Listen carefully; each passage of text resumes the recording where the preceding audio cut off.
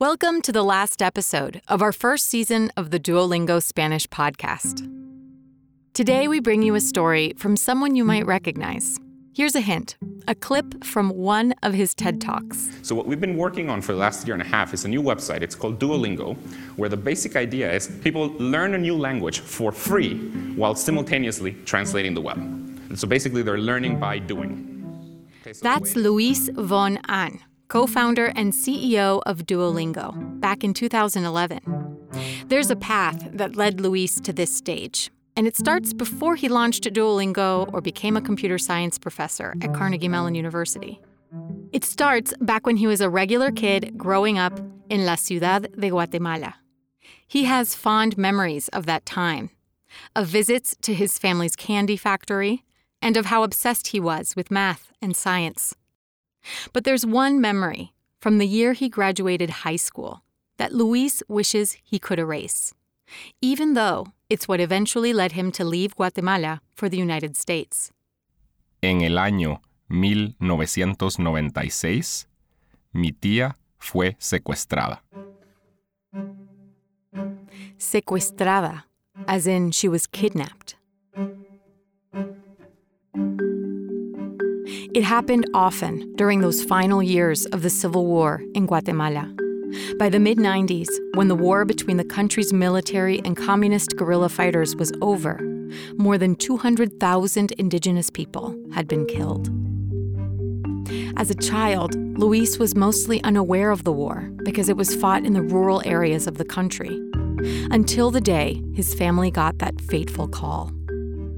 Solo dijeron que tenían a mi tía, que estaba viva y que iban a llamar después con más información.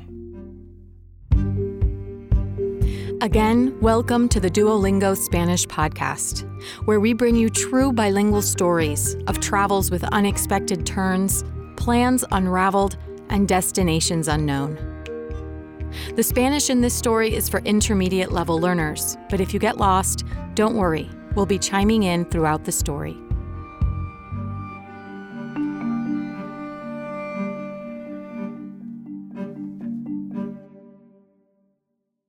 Luis's aunt, whom we will call Marta, was the matriarch of the family. She was married to a colonel in the army who retired early and never got another job. Después de tener 6 hijos juntos, mi tía y el coronel se divorciaron.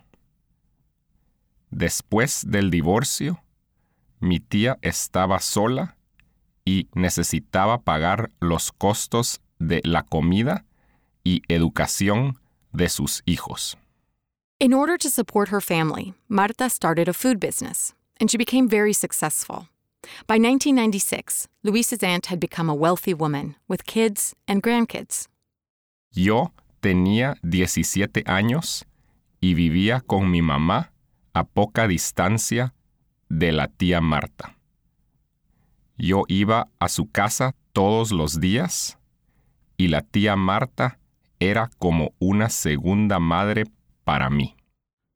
One afternoon, Marta's oldest son, Luis's cousin, called Luis. He said his mother had gone missing. In Guatemala, kidnappings were common, so they feared that this is what had happened to her. His voice trembled. That's how Luis knew. This was not a joke. Corrí a la casa de mi tía.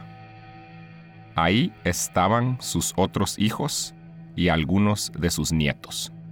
No teníamos mucha información. That day, Marta had gone to pick up her ex-husband. Mi tía y el coronel estaban divorciados, pero todavía eran amigos.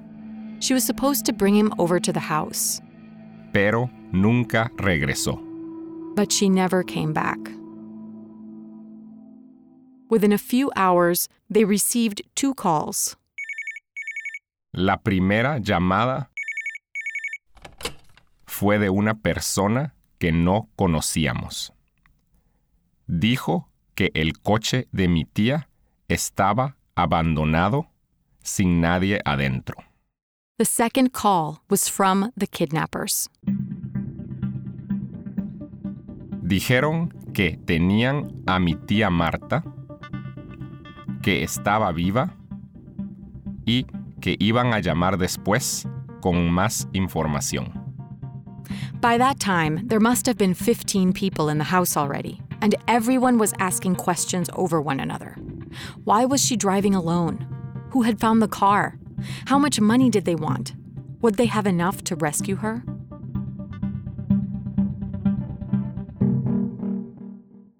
Fueron horas de peleas, gritos y lágrimas. Después, tomamos una decisión: pedirle ayuda a los amigos militares de mi tío, el coronel. After making a few calls, Luis's family ended up talking to his uncle's friend, someone at the anti-kidnapping unit with the government. Ellos preferían no hablar por teléfono. Así que decidimos encontrarnos en una calle en el centro de la ciudad. Fuimos en uno de los coches de la familia, una minivan con ventanas muy oscuras. The men they picked up were dressed in plain clothes and never shared their full names. But Luis remembers that his family was instructed to call the boss, el capitán, or the captain.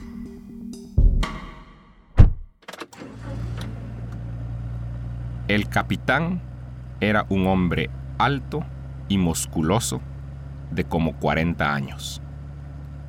No dijo mucho en el viaje de regreso a la casa de mi tía, pero nosotros le contamos lo que había pasado. Cuando regresamos a la casa, nos reunimos todos en la sala. First, the captain assured them that Luis's aunt would return alive. Kidnapping was a business, he said, and it's bad business to kill your victim. Dijo que los secuestradores iban a llamar otra vez para pedirnos dinero. And he warned them that they would have to go against their instincts. No matter what amount of money the kidnappers demand, he said, you must say it's too much and that you can't pay it. Nos dijo, si dicen que sí y pagan muy rápido, los secuestradores van a pensar que pueden pagar más. Así, van a pedir más dinero y el proceso va a tardar más tiempo. The captain said the most important thing was to choose one person who could negotiate with the kidnappers on behalf of the family. Ideally, it would be someone who wasn't too close to Marta, because the kidnappers would try to manipulate them. So they chose the husband of one of Luis's female cousins, whom we will call Juan. Juan iba a tener que pedir pruebas de que nuestra tía Marta estaba viva. Tenía que decir que no teníamos suficiente dinero para pagar lo que pedían, pero que estábamos haciendo todo lo posible para obtener el dinero.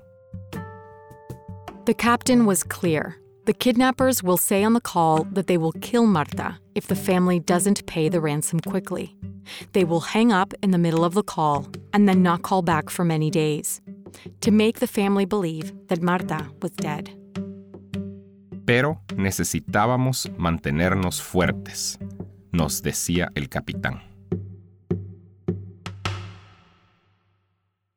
Yo no sabía qué pensar. No conocíamos bien a este hombre. Not only had they just met this man, but Luis and his cousin picked him up with these other tough-looking dudes in the middle of a parking lot, and not one of them was in uniform. Luis couldn't help but wonder, could the family really trust them? El capitán dijo que el proceso iba a tardar entre 7 y 15 días. Si seguíamos sus instrucciones, ella volvería viva. También explicó que no era como en las películas. First, the family had to actually pay the ransom. There would be no SWAT team rescue. Second, the captain explained that the exchange wouldn't be in the moment. the kidnappers would say where to leave the money, and then Marta would be returned to the family several hours or perhaps even days later. Ahora sí teníamos miedo. ¿Íbamos a darle todo el dinero a los secuestradores antes de ver a mi tía? No tenía sentido. Pero no teníamos otra opción. Teníamos que creer en el capitán. That same night, the kidnappers called back. By then, Juan, the designated negotiator, was anxiously waiting by the phone. The person on the line said he was calling about Marta. Juan said he had been expecting his call and that he would negotiate on behalf of the family. Juan le preguntó a la persona cómo se llamaba. «¿Me podés llamar tío Sam?», dijo él. Después dijo cuánto dinero quería a cambio de mi tía y que si no lo pagábamos, mi tía iba a morir. Como lo habíamos planeado, Juan dijo que eso era demasiado dinero. El tío Sam, or Uncle Sam, said the family better find a way to get all of the money. Otherwise, Marta would die. Then he hung up. La cantidad de dinero que querían era alta, pero no era imposible de pagar. Entonces, algunos en la familia insistieron en pagarla toda. At that point, many family members had set up camp at Marta's house to keep her family company. So they discussed the best course of action as a group until they came to a consensus. They would follow the captain's instructions and wait. Cuando el tío Sam llamó al día siguiente, preguntó si ya teníamos el dinero. Juan dijo que era demasiado, pero que estaba tratando de conseguir todo lo que podía. También pidió pruebas de vida antes de seguir hablando. Prueba de vida, or proof of life, was essential, said the captain. Each time the kidnappers called, Juan needed to ask for evidence that Marta was still alive. El tío Sam insisted on the original sum of money they had requested, but agreed to give them proof of life. Juan le dijo al tío Sam que le preguntara a Marta algo que solo ella podía responder. La pregunta era sobre una conversación entre ella y su hijo que ocurrió un día antes del secuestro. At that point, el tío Sam hung up. The following day, he called back and gave Juan the correct answer to his question. Marta was still alive. El tío Sam preguntó si ya teníamos el dinero. Juan le dijo que solo teníamos $10,000. Preguntó si era suficiente. $10,000 was about a tenth of what the kidnappers had originally requested. Luis and various other members of the family thought this was too little. They should offer something closer to the original amount, even if it was high. But after much debate, the family settled on this figure. They had heard that kidnapping negotiations started very far from the original asking price, similar to haggling in a street market. Tío Sam was not happy to hear this counter-offer. El tío Sam empezó a gritar, diciendo que sabía que podíamos pagar más. And he hung up. They didn't hear back from Tío Sam until the next evening. He was agitated and said his bosses were losing their patience with them. Dijo que entendía que la cantidad original era muy alta, pero quizás podíamos pagar $80,000. And just like that, they were back to the bargaining table. Following the captain's advice, Juan went up from the original amount, but still offered less than what Tío Sam requested. Juan le dijo que tenía buenas noticias, que habíamos encontrado más dinero y podíamos pagar $30,000. Tío Sam said no, that they needed to come up with more money immediately. Juan fue firme y dijo que eso iba a ser imposible. El tío Sam dijo, lo siento mucho, y terminó la llamada. The following day, Tío Sam didn't call back, nor the next. Even though the captain had said this would happen, everyone started to worry they had made a mistake. What if they had pushed too hard or offered too little? What if they didn't get another chance to negotiate for Marta's release? What if she had already been killed? Vi que Juan estaba muy nervioso. Era probable que iba a sentirse responsable por la muerte de Marta. Nadie pudo dormir esa noche. En la mañana, todos saltamos cuando sonó el teléfono. Juan had been waiting near the phone and picked up quickly. But it was just a distant cousin, asking if there was any news about Marta.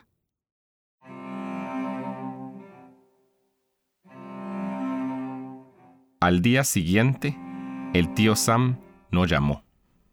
Muchos familiares se fueron de la casa.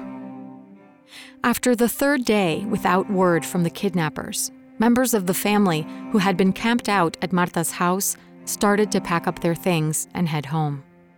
Luis took this as a sign that they had lost hope of Marta returning alive. Yo empecé a sentir pánico. ¿Y si mi tía nunca regresa? Pero unas horas más tarde,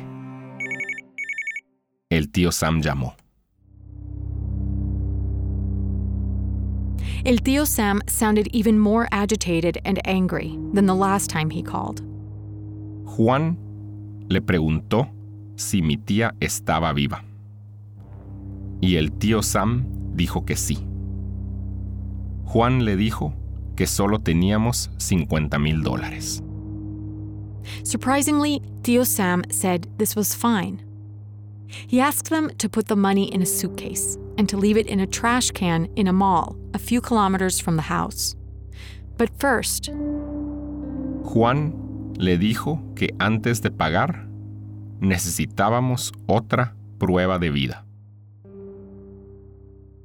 Una hora después, el tío Sam llamó con la respuesta correcta a otra pregunta para mi tía.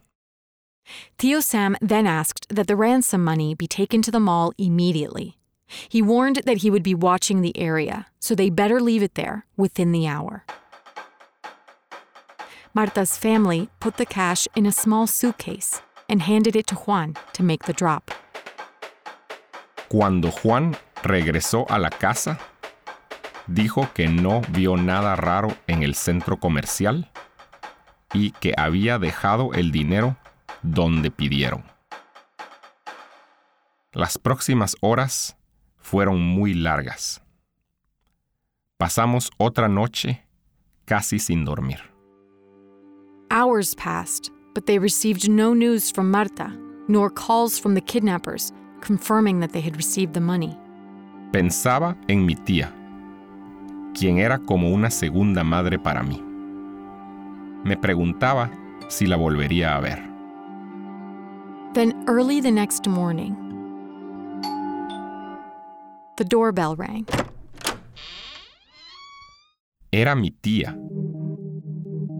Estaba viva y bien, pero muy nerviosa.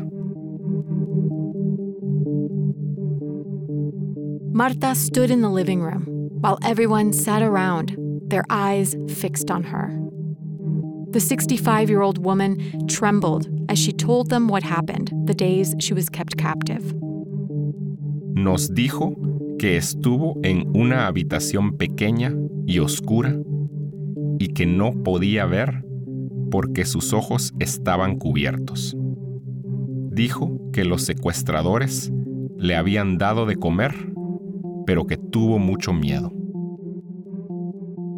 Days after being placed in that room, she was able to make out the face of someone familiar through her blindfold. She recognized one of the army generals who had worked with her ex-husband. For fear of retribution, she never denounced him for his crime. Después del secuestro, mi vida cambió. Cada día me preguntaba si alguien más iba a ser secuestrado. ¿Sería yo? ¿Mi mamá? ¿Uno de mis amigos? Meses después, me fui a Estados Unidos a estudiar en la universidad, en parte por la inseguridad de Guatemala. And he never moved back. Just months later, in December of 1996, the decades-long war in Guatemala officially ended. Luis says today the country is much safer. But people walk around with ghosts from that time, loved ones they lost, regrets, and fears that they were never able to shake. For Luis, his ghost is Marta's kidnapping. Todavía puedo sentir la ansiedad de esos días del secuestro de mi tía.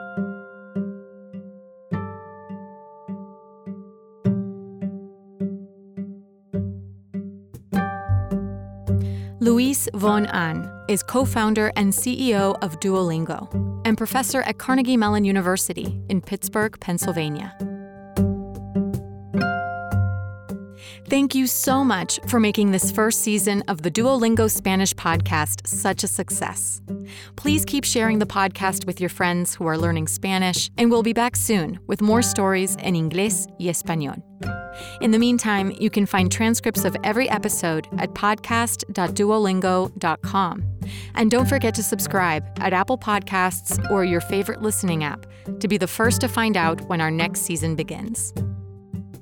With over 200 million members, Duolingo is the world's largest online language learning platform and the most downloaded education app in the world.